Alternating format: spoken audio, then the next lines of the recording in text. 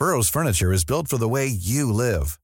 From ensuring easy assembly and disassembly to honoring highly requested new colors for their award-winning seating, they always have their customers in mind. Their modular seating is made out of durable materials to last and grow with you.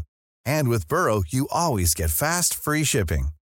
Get up to 60% off during Burrow's Memorial Day sale at burrow.com/ACAST. That's burrow.com/ACAST. burrow.com/ACAST. In 2020, events have yet again shone a light on racial inequalities across the globe. Australia is not an exception.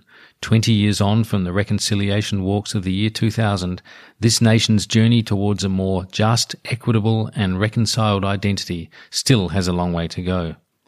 With that in mind, and in the spirit of reconciliation, we acknowledge the traditional custodians of country throughout Australia and their connections to land, sea and community.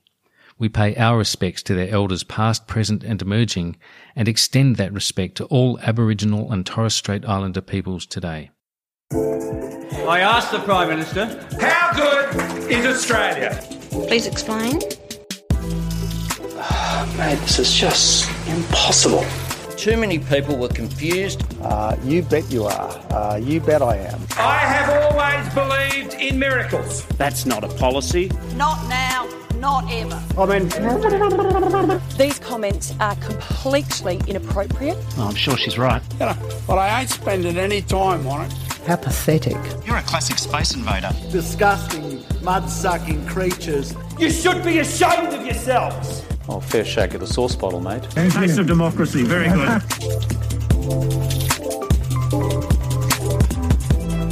Welcome to Democracy Sausage Extra. I'm Mark Kenny from the ANU's Australian Studies Institute. I'm talking this week with two of the most scrupulously fair chroniclers of Australian politics, the Australian Financial Review's political editor Phil Coorey and the Age and Sydney Morning Herald's chief political correspondent David Crowe.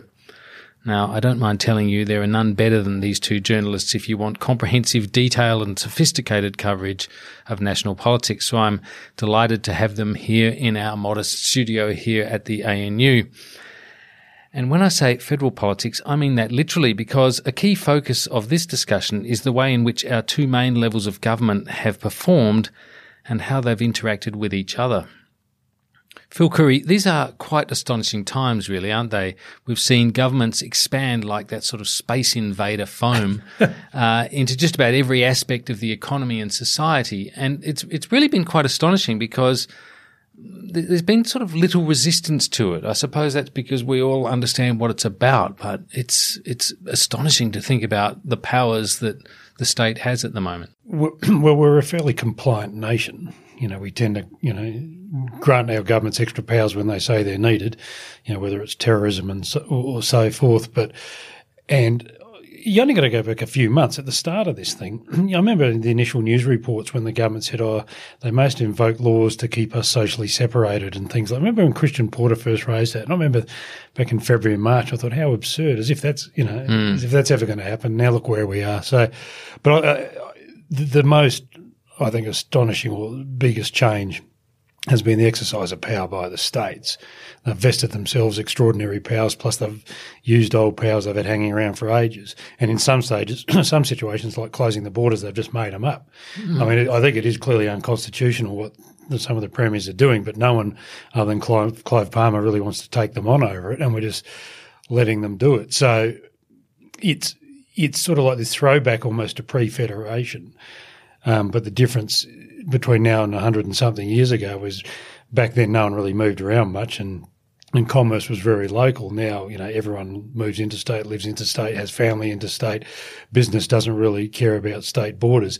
So it's thrown up just myriad complications and inconveniences across people's lives, whether it's, farmers or sick kids trying to get to doctors or, especially in these border communities. So I think that's my first sort of observation, what's going on. And secondly, I think this coronavirus has exposed glaring flaws in federation, things like aged care and border security. So you've seen what's going on in the aged care thing. You've got the federal government blaming the state governments and the state governments blaming the federal governments for what's happened. And it's the same with border security. You've got two federal agencies and a state agencies all standing around looking at each other saying it's not my problem. So just off the prima facie, these are the sorts of things we've not really tested before or had to live with, and I think there's quite big problems with both.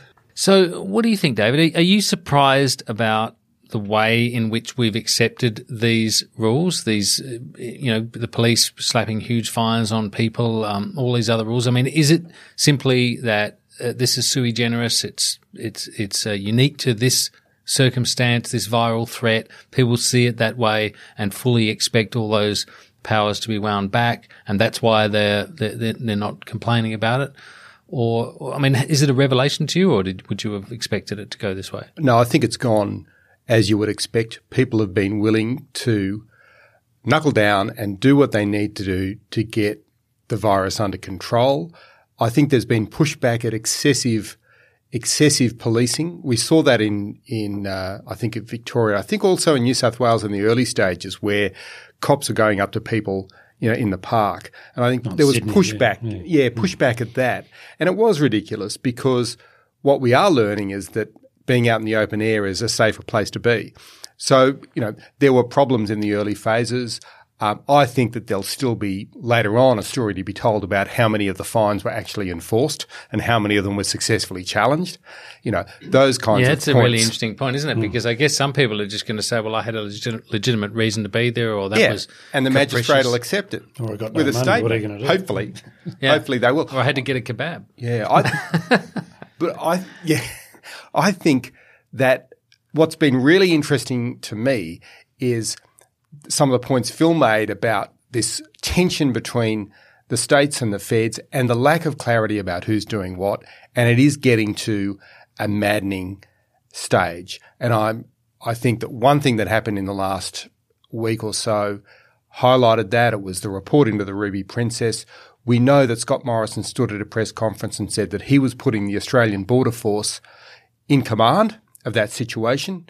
We know that the letter of the law was different, and the review into the Ruby Princess found that the Australian Border Force was not really in command. Who was in command? Well, it turned out to be New South Wales Health, after all. And so these kind of points about lack of clarity are, I think, the issues where there will be pushback from voters, because voters will not cop the excuses, and they won't cop this endless blame game where leaders point at each other and there's never a solution to what's going on.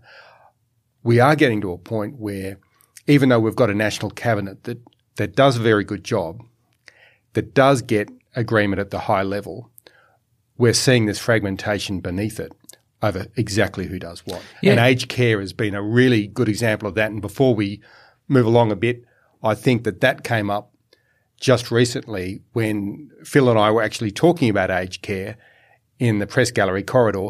Who does what? Why isn't aged care handed to the states? That's a big question that a big crisis like this forces you to think about. Right now, I think Scott Morrison would probably like to hand it. Wishes he did. Well, Phil asked Scott Morrison that question. And he didn't reject it, did he? No, he didn't reject it, but he didn't. He looked a moment like he hadn't thought about it. But surely that's exactly what we need to be thinking about. The Federation is not working well enough. It's time to think about how to make it work better. This crisis is revealing the problems. But the other thing, and I think is of a more serious level when it comes to our basic democratic rights, is people are having their lives incredibly adversely affected by decisions of government over which they have no say in, right? So Anastasia Palaszczuk's got an election coming in October, so she shuts her borders to New South Wales. By their very actions and the fact they rushed ads out hours later, it was an overtly political move. It was too heavy-handed. People in New South Wales, it doesn't just affect people in Queensland, that decision. It affects people everywhere else. And I know people who lost businesses because of that decision.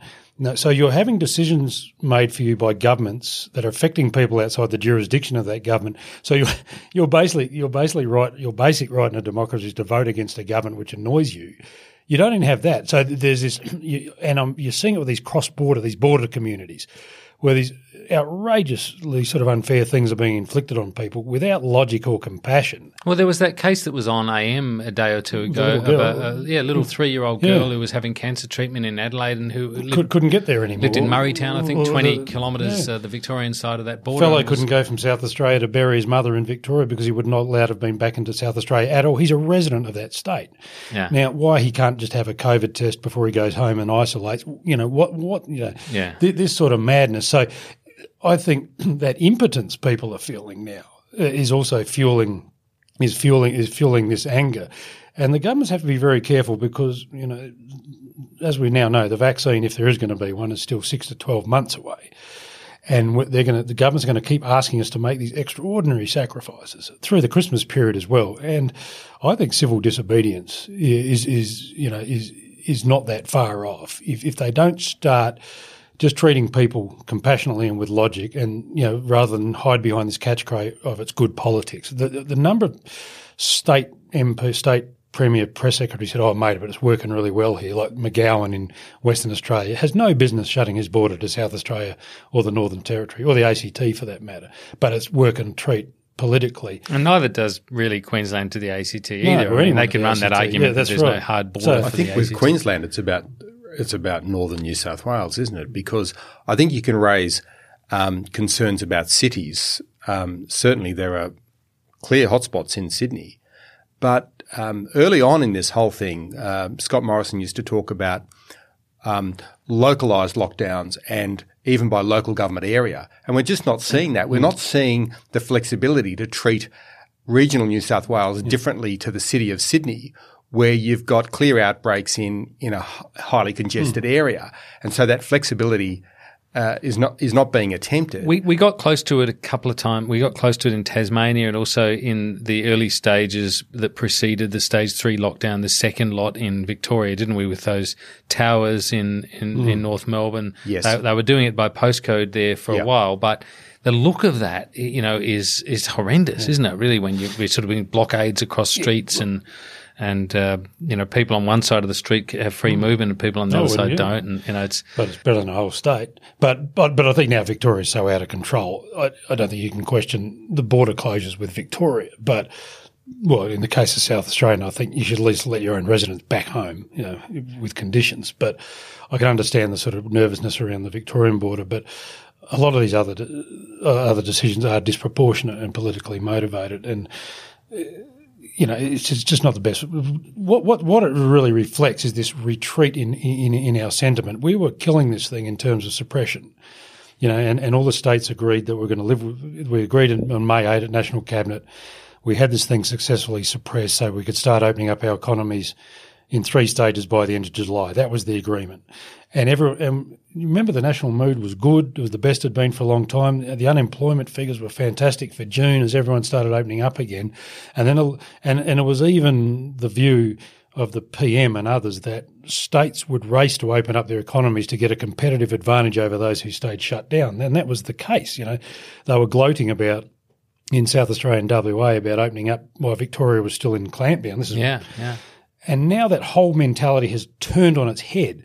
It's now one of fear, because Victoria has messed up and all the other premiers are looking at what's happening there, and no one's really interested anymore about opening being up first. No, they just stick their hand, get Morrison to stick his hand in his pocket and bail them out. Yeah, it's no longer about being first; it's about being toughest in terms of protection. It's a whole mentality of population. retreat now, and that is not good. It's not good for the economy. It's not good for people's psyche because we've lost that sort of hope.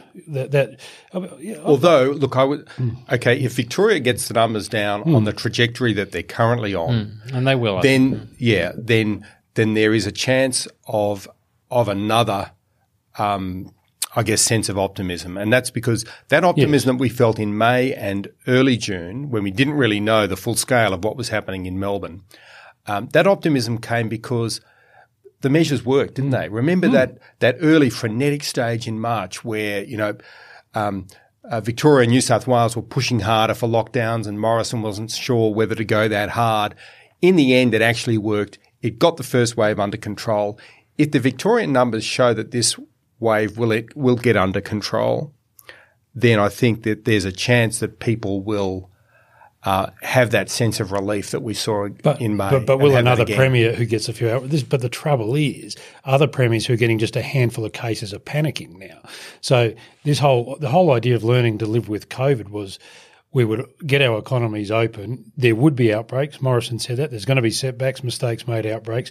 But the whole idea was to have the health system and the contact tracing and the testing regime so they could be contained and you could work around them. So New South Wales is probably the only example and the ACT by extension of a jurisdiction that has fulfilled that promise to operate in a COVID-safe environment. And it is an interesting contrast. They are bringing those outbreaks under control in New South Wales. Because they've got good contact tracing. And they're showing that it can be done. It's just that we saw the Victorian outbreak just grew so fast. That's the other end of the spectrum. That's what you don't do because they didn't have the tools in place. But in between, you've got so just to stop there, you were saying they didn't have the contact tracing was nowhere near as good as New South Wales. It was terrible. And so as a result of that, when the numbers came out, they escalated very quickly. What contact tracing they did have was overwhelmed by the task then in terms of numbers, and that becomes. But this is the thing. I mean, it's incredibly politically contentious to make judgments about one state versus the other. But this is a completely unforgiving pandemic. Every leader gets judged on the numbers. And, you can look at New South Wales and you can actually see that they are faster and more effective at bringing outbreaks under control. The numbers show that. Because when they did that May 8 agreement, they all agreed at National Cabinet you had the vital sort of preconditions for reopening was testing, tracing, and a robust health system, and so you could protect your elderly and your vulnerable, while you could corral these outbreaks. Now, the whole idea of contact tracing was if someone got the coronavirus diagnosed, anyone with whom they'd been in contact had to be traced within 24 hours. Now, only on Friday last week did Daniel Andrews say Victoria's now doing that. Of 99% of the cases. So 2 months it's taken them to get to where the starting point was. And that was because, there's been Channel 9's reported that they let all these contact tracers go in June and back into the health department. The health department there didn't have the logistics in place. They didn't want the army or the police involved. Gladys Berejiklian, by comparison, set up 3 floors of a government office building in Sydney, with a former police commissioner in charge of logistics. Anastasia Palaszczuk has probably the best system in the country. I mean, she had, 7 cases a week ago. They got none again, right? So if Queensland and New South Wales had this, the same systems as Victoria, they'd be New South Wales would be getting 100, 200 cases a day by now. In Victoria, there were people getting text messages 2 weeks after they'd been in contact with someone with coronavirus. In New South Wales, they're getting them within 12 to 24 hours, and that is just absolutely critical. So that's the error. I mean, what's done is done, but it sort of shows it was an anomaly. It's not an evidence that we can eliminate this virus. It's just if you can live with it, but you got to have your act together. And let's go back to that point about what happens when going to your point, David, about the possibility of some level of optimism coming back once Victoria is under control. We've just seen New Zealand have a very small number of cases and very quickly apply a lockdown of Auckland. That seems to be that's a government that's facing election too. So Jacinda Ardern, no doubt, does not want the situation running out of control for any reason. I mean, for good health reasons, of course, but also for political reasons. So Phil's point is right, isn't it? That there'll be this kind of hair trigger approach to any outbreaks in the future. Is that correct? I think so. Yeah. And I think also that people can accept that if you go hard and you act as swiftly as possible, then you are actually making the right decision for the economy in the long term. I mean, one of the issues here is that it's a lag indicator, and that's what Jacinda Ardern was making the point, that when you find out you've got cases, then you've had cases for some period of time, right? And that's why you need to, she says, as soon as you have any cases, act. But of course, that can be devastating for the economy. Yeah, but they're sort of – New Zealand's an example. You actually – the elimination strategy only goes so far. You have to wipe the economy right out to try and eliminate it, and you're still going to get outbreaks. So, where we they've done a very good job over there, but it's easier to manage a country of just 3 or 4 million people and with no states. Yeah, with no states, and everything's unilateral. Yeah, I mean, it's one of those things that's exposed is almost the powerlessness of the Commonwealth. I mean, other than a checkbook. Well, I was looking at something the other day about the difference between Britain and Australia during the Second World War, and when it came to reconstruction plans, to get the economy going, to keep it geared up, and to have reconstruction after the war. The sorts of reforms that they were able to get through in Britain, they weren't able to get through in Australia because of that federation. The states just wouldn't buy into it. So you had the creation of the NHS and the nationalisation of coal and things like that came out of the British Reconstruction, but in Australia we were much more timid. So it is quite interesting the way the machinery of Australia, the way it's set up, it makes that sort of progress quite hard. Well, as everyone says, if you started from scratch, you wouldn't have the states in Australia, or you'd redesign it differently. But But it's they're governments. They've got their patches to win, their electorates to impress, and that's what they're doing. And but it's an interesting point about the economic recovery, because the premiers are contributing in terms of the economic recovery. There is a cost to Victoria, and it's incurring that, and it's taking on debt to do that. But we are seeing an argument about who's doing the real heavy lifting on that, and you can understand that National Cabinet, I think, in a better world, would now be moving to a bigger debate about the economic recovery. But they're still grappling with these breakouts and with lockdowns, and we're not seeing from the states, I think, enough focus on the economic recovery because they're so busy on other fronts. And maybe we will get that repeat of history where they are actually holding back national agreements about the economic recovery, because I think you actually have to look at some very big ideas to lift Australia out of this recession, bigger than the ideas from the global financial crisis. And that requires buy-in from the premiers, and I don't think the national debate has got anywhere near to that yet. Just on that national, on the global financial crisis, all three of us covered it at the time, and we were, as people covering it, we were well aware of what was happening in other parts of the world, and we were, staying close to government ministers and finding out what decisions were being made, and on the basis of what fears those decisions were being made. But then, of course, the electorate didn't really experience much in the way of hardship from the GFC at all. I wonder whether, just bearing that in mind, whether there was a bit of that sense after the first wave, if I can put it like that. You talked about the optimism, whether there was a sense that, we got past it and it's not, there's a sort of a bit of Australian exceptionalism again. We've got through it. I think that is an element in some parts of the community. Some parts of the community are not feeling it that badly. I mean, look, there are some who are protected by government job or other jobs in areas which are still secure. You're not feeling it, or if you're in WA or something like that. I mean, depending on location. Also, some people have been insulated through JobKeeper. That's not enough for some people, but for others, it's actually been okay. I'm finding it really interesting looking at some of the company results where there are companies still doing okay. And, they're still selling stuff. People are still buying. So this will change when we see JobKeeper and JobSeeker cut back and then JobSeeker stop.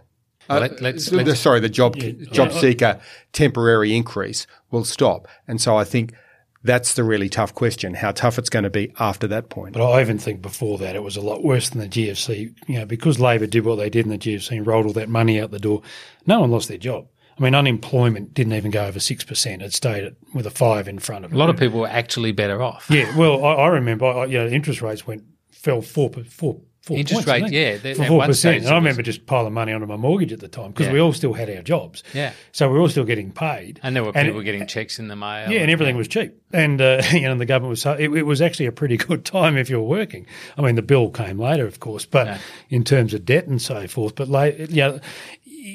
now it just strikes you what a good job Labor did, and how unfounded and how unfair so many of those petty criticisms that the coalition levelled at the time. Yeah, that's why I've tried to put that to a few ministers at the press club. You don't ever get much. A handful of checks to dead people. I mean, JobSeeker paid $6 billion in excess wages, which was the size of the surplus for this year. I mean, there's been so many unintended consequences, and what you could argue is waste with this thing. So I think it's put that argument to bed forever. Labor mismanaged the GFC. No way. But back to the point, that even though we got through this thing by sort of June, people still had the pants frightened off them for those. Remember those long dole queues? Remember how scared we were when we saw those long? We didn't see that in the GFC. Yeah, but that's what brought the wage subsidy. I know, but JobKeeper still didn't. JobKeeper was like a comfort blanket that made people, but it was a Band-Aid that was, remember, it was 6 months. 6 months. Oh, we'd be through this in 6 months. And they were quite strong. No, I know people who lost businesses, who had workers on JobKeeper. None of that happened during the GFC, or very little happened in the GFC. So the starting point for this thing was a lot more frightening and a lot more sobering, for anyone. Yeah, I know. I was just really making the point that psychologically there was this sense once we'd got past the peak and the numbers were right down and I think Australia was licking it. I think it was the relief, Mark, because we were conditioned to thinking this thing's going to go. Remember Morrison saying at least 6 months and possibly in the next year. Whatever we do, we have to do for 6 months, he kept saying. And that's the time frame they were working on. So I think it was just this sense of relief when we started getting out of it and we had this thing suppressed. Remember the numbers went down to nothing and there was food back on the supermarket shelves. Yeah, and the Dunny paper returned. And that's right. And in a sense, that does highlight the anxiety because it was easy to kind of laugh at the people stocking up on loo paper, but that was a really interesting and I think important indicator in retrospect about the community anxiety. Yeah, I agree. And it was funny, I saw a list of the symptoms that, because they're studying this virus and they're now trying to order the way symptoms emerge, and there's some new work being done on surveying people who've been infected and getting them to keep diaries about when they notice particular symptoms. And this is teaching them new things about how to map the virus and how it operates.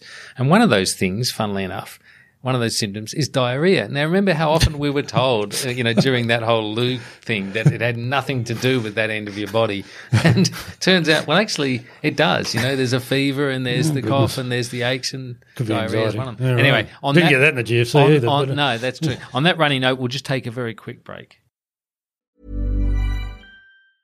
Burrow's furniture is built for the way you live.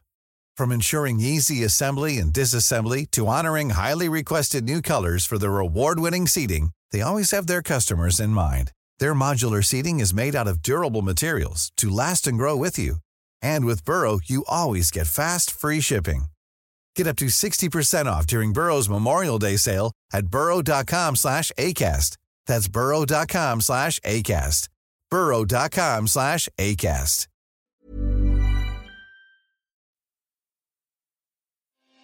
Hi, I'm Sharon Bessel. Policy Forum Pod is the podcast for those who want to dig a little deeper into the policy challenges facing Australia and its region. Each week we bring together expert analysis to tackle the big issues facing our region and to propose policy solutions.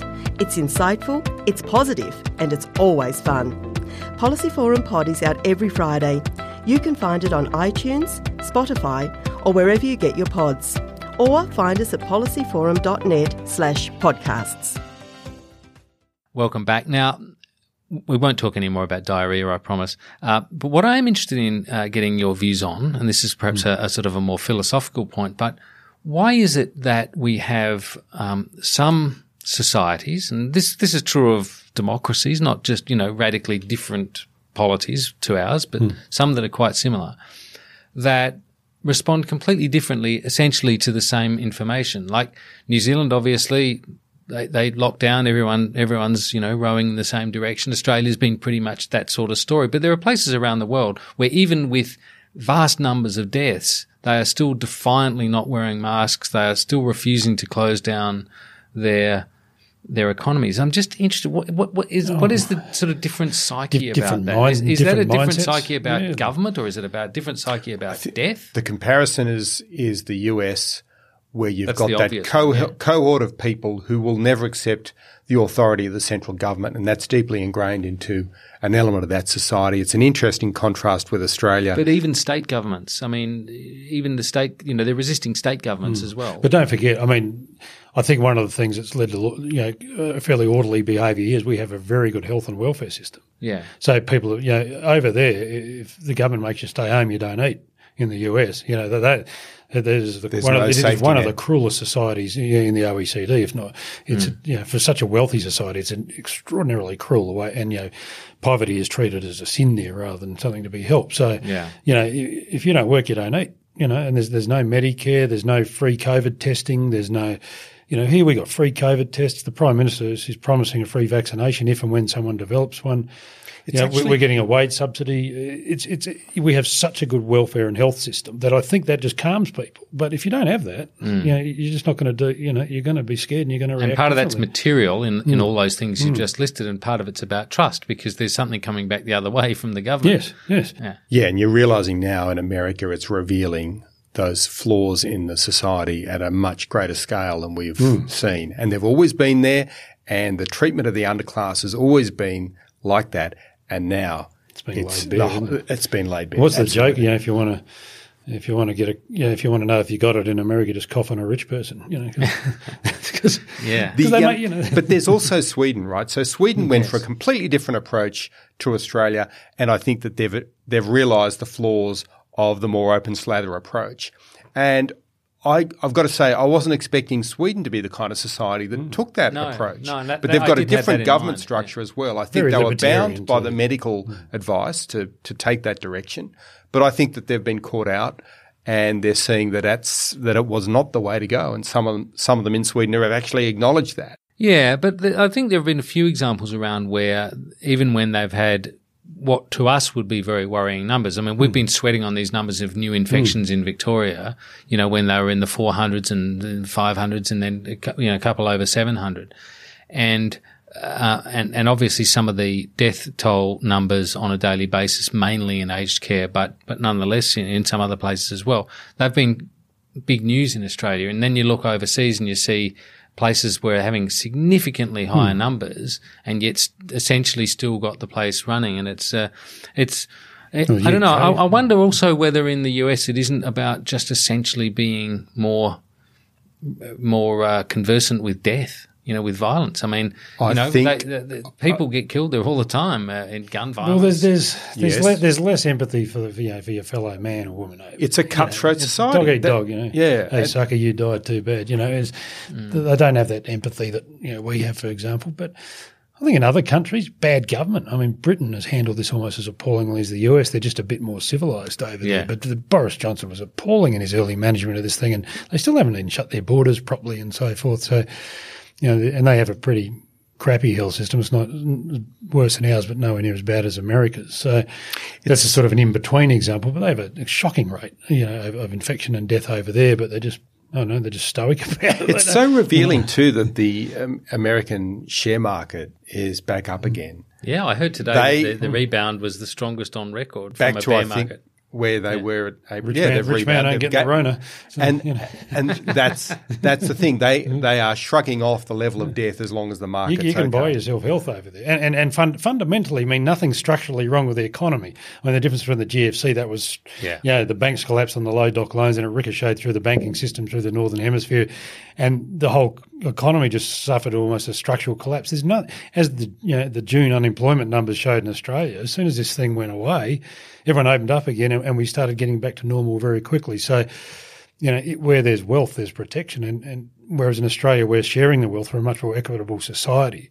Yeah. So, we're using enormous sums of taxpayers' money to cushion it. But over there, you just buy yourself buy yourself protection and get back to it. And, and these companies, everyone makes money in a crisis, And there's a lot of pent-up demand when you come out of it, Drug companies, online sales, not everyone's suffering here. There's plenty of dough to be made out of misery. Well, what will be fascinating, though, will be the extent to which we see change in the way work is done.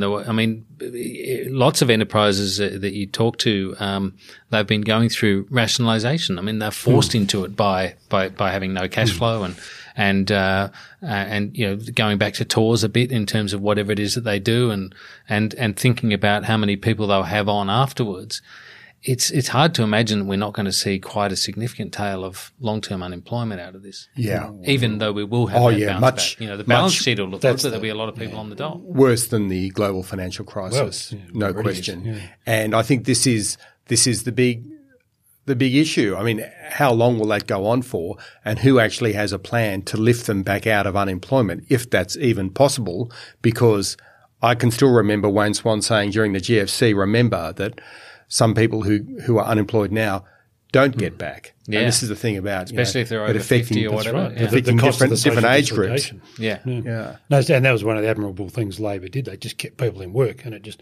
Yeah, I'm more optimistic with this one, because I just think I'm quite buoyed by the comments in recent days and weeks about the likelihood of a vaccine, and I just think if there is one, I think the economy can recover very quickly, because, as I said, there aren't any structural flaws. So I'm a bit more confident the unemployment lag may not be as bad as it has been in other recessions, despite the forecast, because people will just get back to work. But it is fast-tracking trends that we're already having, like the decline of retail. Will everyone open shops again? I think a lot of people have been shopping online for the first time. Well, that's right. Are they going to go back to it? Oh, yeah, Solomon Lew, the premium group, has got all those shops. I think his online sales have gone up something like 1,000%. Right? Our industry, I work for newspapers. Our newspaper sales aren't great. They weren't great before this. They're even less great now. But our online traffic's going through the roof. So it's accelerating, I think trends that were happening, and I think we'll see changes like that in the workplace and society. But I'm not convinced this work at home thing's going to take off. Everyone I know who's been working from home just wants to get out of there and get back to the office. But I've been wondering too about some of the infrastructure stuff. Do we really need to fast track the Western Sydney Airport, given the outlook for for aviation over the near term? What do we need in terms of urban infrastructure if people do start shifting towards working from home a little bit more? Now, they may not do that 5 days a week, but maybe they'll work from home one of those 5 days or 2 of those 5 days. Yeah, you'll do a bit more from home than you normally did. But my experience here at ANU has been that you can be more flexible about when you come. So if you've got a meeting at 10 o'clock, you can come in at sort of 9:30 or whatever. You might have been sitting at your computer for 2 hours at home, but you can do that. And the thing is, you can park. Right? Normally around here you can't. If you don't get here early, you can't park. Maybe they're annoyed everyone's going to get back. When everyone gets back to work and you can't get parks. I know guys in Sydney who are driving to work for the first time in their lives because you can. And you're more confident there's not going to be a parking inspector around. Yeah, that's true. But they've even bagged some of the parking meters up in some parts of Canberra that I've seen. But getting back to Crowe's point, I mean, there will be, we're going to hit 10% unemployment, which is almost double the GFC, and it will take a long time, even despite my optimism. And especially if you work in aviation or any of those sectors. People are going to, their jobs just aren't going to reappear. Yeah, and job generation is just crucial. Employment generation, and speaking from experience, I spent a year on the dole after the recession in 91, and it's miserable. It is absolutely miserable. It happens in phases where you think you'll get work in the area you're qualified, then you think then that won't happen, so you get something less in your qualified area, then you realise you'll get nothing at all in your qualified area.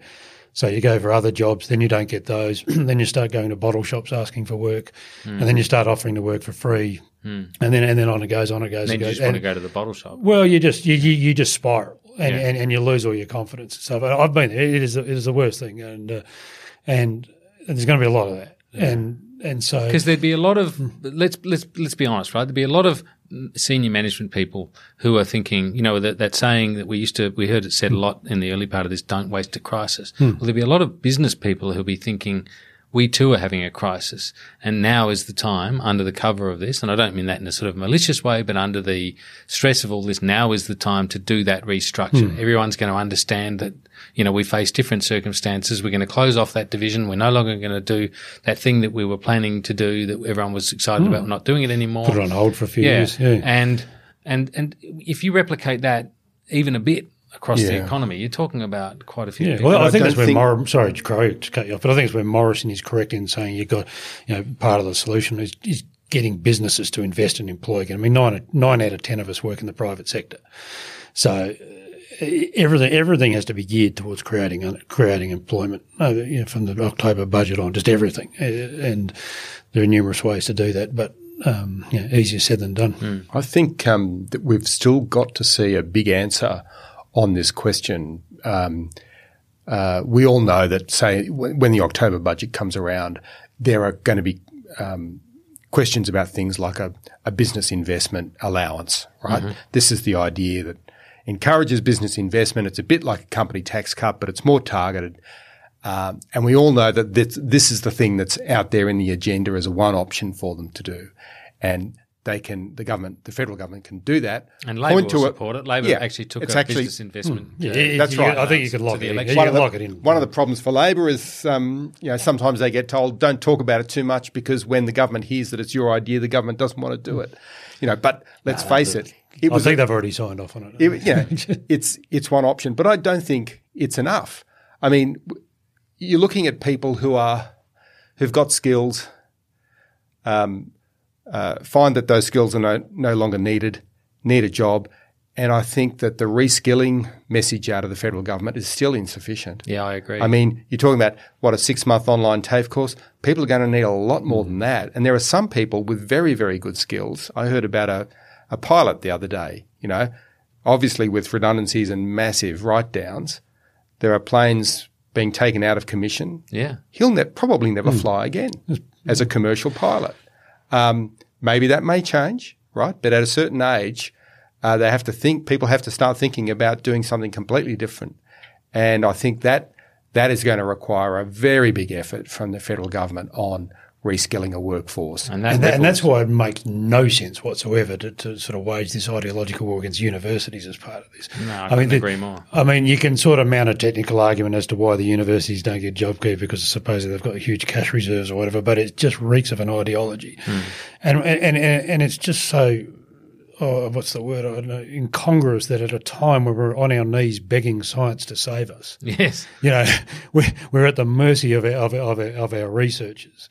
Not just in medical science for our frontline, but for our technology people, for our internet providers. And we've heard so much for years about Australia's global competitiveness being this, this is the goal. And they're sticking the knife into the unis. I mean, the unis are suffering. We were talking earlier, Mark, about things that are being fast-tracked, the demise of. I mean, I think probably one good thing that will come out of this in the university sector is they'll ease their reliance on Chinese students, which has been a dangerous build-up over recent years. And we've seen what China's doing to everyone else. Once they get this dependency, they start using it against you. But in the short to medium term, it's a whacking hit on university revenue and their ability to do what they do. So and it's also, it doesn't make sense. It's also just self-defeating, because this is such an important employment sector, and it's been such an important export sector for the economy. So to just sort of say, oh, well, you're on your own. I can understand why the government wants to encourage STEM, right, and wants to offer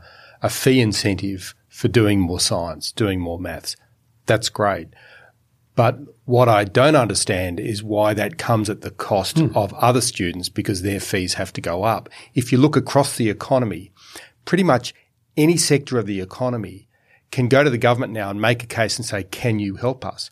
The one sector of the economy that gets no extra dollars is the universities.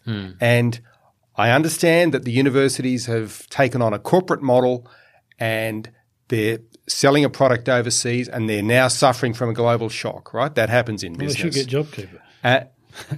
But the fact that they cannot get any assistance makes no sense. I think they should be facilitating, like the same way they're facilitating skills, they should be facilitating to university degrees, like rather than putting one up and one down. And I think even cutting HECS fees or offering incentives across the board, because we're going to need. And the other thing is the generational issue that we're seeing with this crisis. Imagination and courage, right? That's what it actually involves: imagination and courage, and we just haven't seen that level of. We've seen them get out the checkbook, obviously with JobKeeper and JobSeeker, but we just haven't seen that level of imagination. I can understand it when the budget's coming up, Morrison will take what's called the path of least resistance, because he, in terms of things like the business tax incentive and stuff like that, he knows he has to get things going quickly. Mm-hmm. So he's not going to spend, 3 years arguing with the Senate about cutting company taxes again, because it's a waste of time and it probably won't happen. So do the tax incentive knowing Labor will support it. And there's going to be a few things like that, like these industrial relations changes. They're not that they're discussing with the ACT. They're not radical. They're sort of areas where there's a mutually agreed or there's a mutual consensus that there's problems. And it shouldn't be too hard to get consensus on a few of them the way through. So I think that's smart in the short, immediate policy term, but you're right. You're going to have to probably on a secondary level think, more courageously in terms of reform and so forth. Well, there's federation reform. They really have to rethink who does what and be clearer about it. That this crisis is showing that. This crisis is also showing the generational issue that has been talked about for the last 5 or 10 years. I mean, there's been good work done by the Grattan Institute and others showing the relative benefit to those who are older, because they're getting more tax breaks when they're approaching retirement and so forth, and how tough it is for some of the younger ones now. And now we've got a government that it could make it a lot more tougher for some of those young people with higher fees, higher HECS debts. Yeah. I mean, there's a limit to how much debt you can put on the young kids. Can you imagine being 21 now? Yeah. And you get out of uni, you owe the government 70 or 80 grand for your degree. The nation will be in debt and deficit for the entirety of your working life. Yeah. So you're going to be paying higher and higher income taxes. You've got sod all chance of buying a bloody house. That's one thing that hasn't come down in price. And you're leaving university into a recession. Yes. Which hasn't happened to since I left university, basically. Yeah, but since you left this university. Yeah, that's right. And so I think the government has to be thinking bigger about what it does to address that issue, because that's a lot of disaffected people unless you've got an answer for them about what you're going to do. And that's a big test for Scott Morrison, because he's shown he's got some pretty good sort of politics chops. I mean, he for example, he comes out with he gets the note of policy sometimes wrong, but he's fairly quick to change, and he's done that a number of times. And I think, to his credit, we want a government to be flexible in the face of new information and so forth. But nonetheless, it's infuriated some people. But we don't see much evidence of big, bold, imaginative policy at this stage. He's not a policy thinker, the Prime Minister. He's not. He's a fixer. Yeah, he's a very good fixer. Show him a problem, I'll fix it. He's a good sort of logistics guy. Will set up structures to like he to deal with the problem stuff. But he's not a visionary. And who in the cabinet is going to come up with the big vision for the recovery? It's what we've seen at the moment is a lot of ministers are very low profile. It really is the Scott Morrison show at a federal level. Just like the election campaign. That's right. Like the election campaign. It worked for them with the election. It's working for them now. But you're not seeing ministers out there champing at the bit to go and start crusading about what they want to fix. Well, if you're Josh Frydenberg, you may not wish it to be this way, but you're a treasurer who has been handed a responsibility like few treasurers. I mean, people talk about the great treasurers, or the dominant treasurers anyway, people like Paul Keating and Peter Costello, who dominated the parliament at the time they were there. They were a big weight within the governments they were in. Frydenberg is the treasurer at this moment, and it is a great moment of economic peril and, I guess, opportunity down the track for the country, depending on how he responds to it. So this budget is a big test for him, isn't it? Huge. But he's also got a bit of a challenge. When he was energy minister, he had an energy minister above him, which was Malcolm Turnbull. Yeah. Now he's treasurer. He's got a treasurer above him, and that's Scott Morrison. Yeah. I think that's why Matthias Cormann might be shuffling off as well. He'll be a big loss. Cormann will be a big loss to them in a budgetary sense. But in terms of the contestability of the arguments within the cabinet, he was the sort of last of the disciplinarians. So, but I suspect he's sort of been squeezed out. He was going to go anyway, but I think he feels less compunction. He feels less needed. Now, we're getting close to time, but there is another issue that I want to just get your response to, and that is just your opinions about the choice of Kamala Harris and what that means. I mean, Phil, you're a former US correspondent. I like her. I think she's very impressive. I like her a lot more than either Biden or Trump, to be honest. Yeah. I see Biden, I think I'm a great grandfather. Most thinking people, we can't have Trump again. It's just God goodness how disastrous it would be. But I don't discount the possibility of him winning. In fact, I think it's quite possible he will win again. But Harris, I don't know a lot. I don't know her or anything like that, but she strikes me as extraordinarily bright, competent, strong. I look at her and, I think Biden's best chance is you sort of create this impression over the next couple of months, you vote for me, you get her. Yeah. She's just so much, I don't know, she just strikes me as a very impressive person. And look, it's not just America needs it, the world needs it, to be honest. Yeah. We can't put up with this fellow for another four years. It'll be devastating, for the region. I've long been of the view, just before I come to you on this, David, I've long been of the view that Trump wouldn't win because, he's, as I've told listeners of this podcast a few times, I think he's energized his opponents much more effectively than he's grown his own base. I think he's energized his base, but I don't see much evidence that he's grown it. Now, that said, I do think, and I've noticed Trump's tone in the last few days, a couple of his improvised speeches have actually been quite good. I mean, he's reinventing himself. Yeah. Again. Yeah. And I'm wondering whether there isn't this horrible sort of vortex of terror that I'm sort of thinking about now where Trump has set the bar so low that any improvement makes him look semi-presidential. I think it's spot on. That's exactly what he's doing. And memories are about a minute long in the US. And we speak the same language. We are immersed in American culture. We think we understand the place. We don't really understand it. There's an element of that society that's drawn to Trump, and so you can never really sit back and think, oh no, they can't possibly re-elect Donald Trump. They can. They did it last time. They can do it again. Except with Kamala Harris, one thing that the Democrats have got now is a way in which they can mobilise more voters to get out and vote. And that's one thing that Hillary did not do. That was the crucial she failing. She did have 3 million more votes, though, than Trump. Yeah, but she didn't mobilise votes in the same way that Obama did. And she energised. And that was a big gap. Trump supporters by calling them deplorables. But And so if Kamala Harris helps the Democrats turn that around, then mission accomplished, and that could be the decisive factor. So it's actually, it's a smart move. What I also find really interesting about her is one of the criticisms is that people don't know what she stands for because she's been so cautious. And to me, it shows that is one way in which, as a politician, you've got to be careful. She hasn't gone out too hard to alienate people on the left or the right through her career. She's been very cautious, and it's actually paid off for her with the nomination. Like the future. Neither Trump nor Biden look like the future. No. And you just think, God, in a country of 300 million people, that's the two best you can come up with. I'm not down on Biden, but I just think, his time has come. Yeah, he's definitely toward the end of his... He's just too old, even though they don't sort of care much about age in America like we do here. But he doesn't look like a bloke who's going to do 8 years in the White House. No. Yeah, be honest about it. And that kind of becomes a possible attraction to voters. Well, that's what I mean. It becomes because they say, well, okay, so it's Biden, then it's Kamala. It's Kamala. That's what I mean.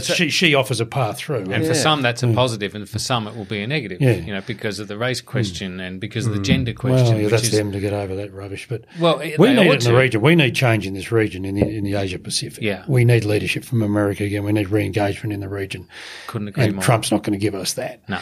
And we're having to do more of the heavy lifting with the Japanese and the Koreans, and China has used the last 4 years to really sort of divide and conquer in the region. This is the thing. This is the thing about the Donald Trump presidency. When people look back on it, the man who said "Make America Great Again" has been fantastic for China. This is the thing that Americans may realise at this election or may realise at a later point, but that president has let them down big time. Yeah. I mean, Obama made mistakes. Obama was too soft. So he kept redrawing red lines. If you cross this line, okay, I drew another line. So it was under Obama that China really sort of took over the South China Sea and the East China Sea, and that's a common criticism both here and in the region. But Obama knew the value of alliances, and the thing is Trump doesn't put any value in alliances, and we're seeing this push now to basically this safety in numbers push by Australia and Japan, others, that you get every country in the Indo-Pacific, including India, Indonesia, Vietnam, Philippines, and you just use sort of force of numbers to try and, stare down China, just force it to behave itself.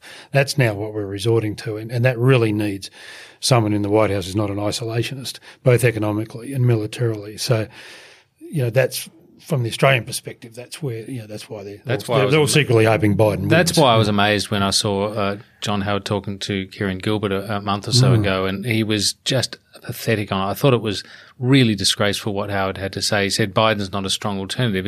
It was Howard saying, I'm sticking with Trump, and I think for a genuine conservative to be sticking with such a wrecker, such a someone who is so obviously antithetical to the best interests of this country and to basically to the conservative brand and to democracy. And against the best interests of the United States of America. Yeah, and exactly. Remember the press club in 2016, John Howard called him manifestly unsuited for the role. So yeah, and Howard, he could claim, I don't like to get involved, I don't have a vote. But we know he had a crack at Obama when he was Prime Minister. Yeah, that's right. No, I was surprised at those comments. I thought it'd be a bit more judicious than that. But, you can never really underestimate the tribal nature of politics these days, including here. It's not as bad as it is in the States, but John Howard cannot bring himself to say that the Democrat candidate is the safer option. No, I know. And I mean, Greg Sheridan in The Australian wrote some very critical stuff about Donald Trump for the last few years, but now every piece seems to be, and I mean, not everything Trump's done has been evil or stupid. I mean, some of his foreign policy has been quite simplistically brilliant, in terms of just ignoring the conventions and getting to the point and calling things out. And yeah, I agree. Look, the Chinese, as much as they've sort of flourished under him, they don't like his volatility. And they're keen to see him gone because his volatility scares them. He could just turn on them one day and do something mad. So it's sort of like, he's like the drunk guy in the bar walking around with the beer, waving it like a loaded gun, whatever. You just don't know whether he's going to turn on you. So, that's from their perspective. But, not everything he's done has been silly. I think he's standing up to China in the way he has been good. Trying to re-engage with North Korea might not have borne much, but he's just prepared to do things differently. Yeah, I agree. I mean but that's from an American perspective. It hasn't been to the benefit of the rest of us. So yeah. But it has been interesting to see him bust through some of those sclerotic conventions and get some things done. That's true. I still see him as somebody whose tenure will be shown to be a period of weakening American power globally. And so absolutely. That's the ultimate cost. It's at a time where China's power is strengthening. I mean, that's the real. It's a worrying time. Shift. It's a worrying time. I remember John Howard had a speech in Chicago in 2005 when everyone was jumping ugly on George Bush over the Iraq War, and rightfully so, because that was a disaster. And everyone was predicting the demise of America. And I remember Howard gave this speech at the Foreign Affairs Society, and he said, be careful what you wish for. If America isn't sort of running the world, who do you want? Putin or the Chinese? And it was a good – and I think we're now – approaching that point. I came away from that G20 in Argentina, was it the end of 2018, Crowe? Yeah. Yeah, when MBF, the Saudi had just murdered the journalist, was high-fiving Putin. And that was scary. And suddenly it was sort of laid bare that the world was being run by bad men. Yeah. Bad men who were just off on a frolic. And the Europeans are weak. Merkel's weak, she's a lame duck. The French have no real clout. And because America, Trump admires these people. Yeah. He admires these people. He doesn't, look what China's doing in Hong Kong. Yeah. You think this is the point Colin Powell's making in his... You think they'd be doing that if you had a strong US president? Probably not. And it's been like that for a while now. There are bad men now in charge of the world in very powerful positions, whether it's Turkey or Russia or China or Saudi or the US. And where's the force, for all America's flaws, where's the force for sort of democracy and good? It's not that obvious anymore. No, that's right. Well, on that depressing note, we'll have to wrap up. Thanks, Phil Coorey and David Crowe, for coming into the ANU studio for this Democracy Sausage Extra. It's been terrific having this discussion. It's just like old times, actually, like we're sitting around in the corridor in the press gallery. Really great to have you here, and we'll look forward to doing so again at some point soon. No worries. Cheers, Mark. Bye for now.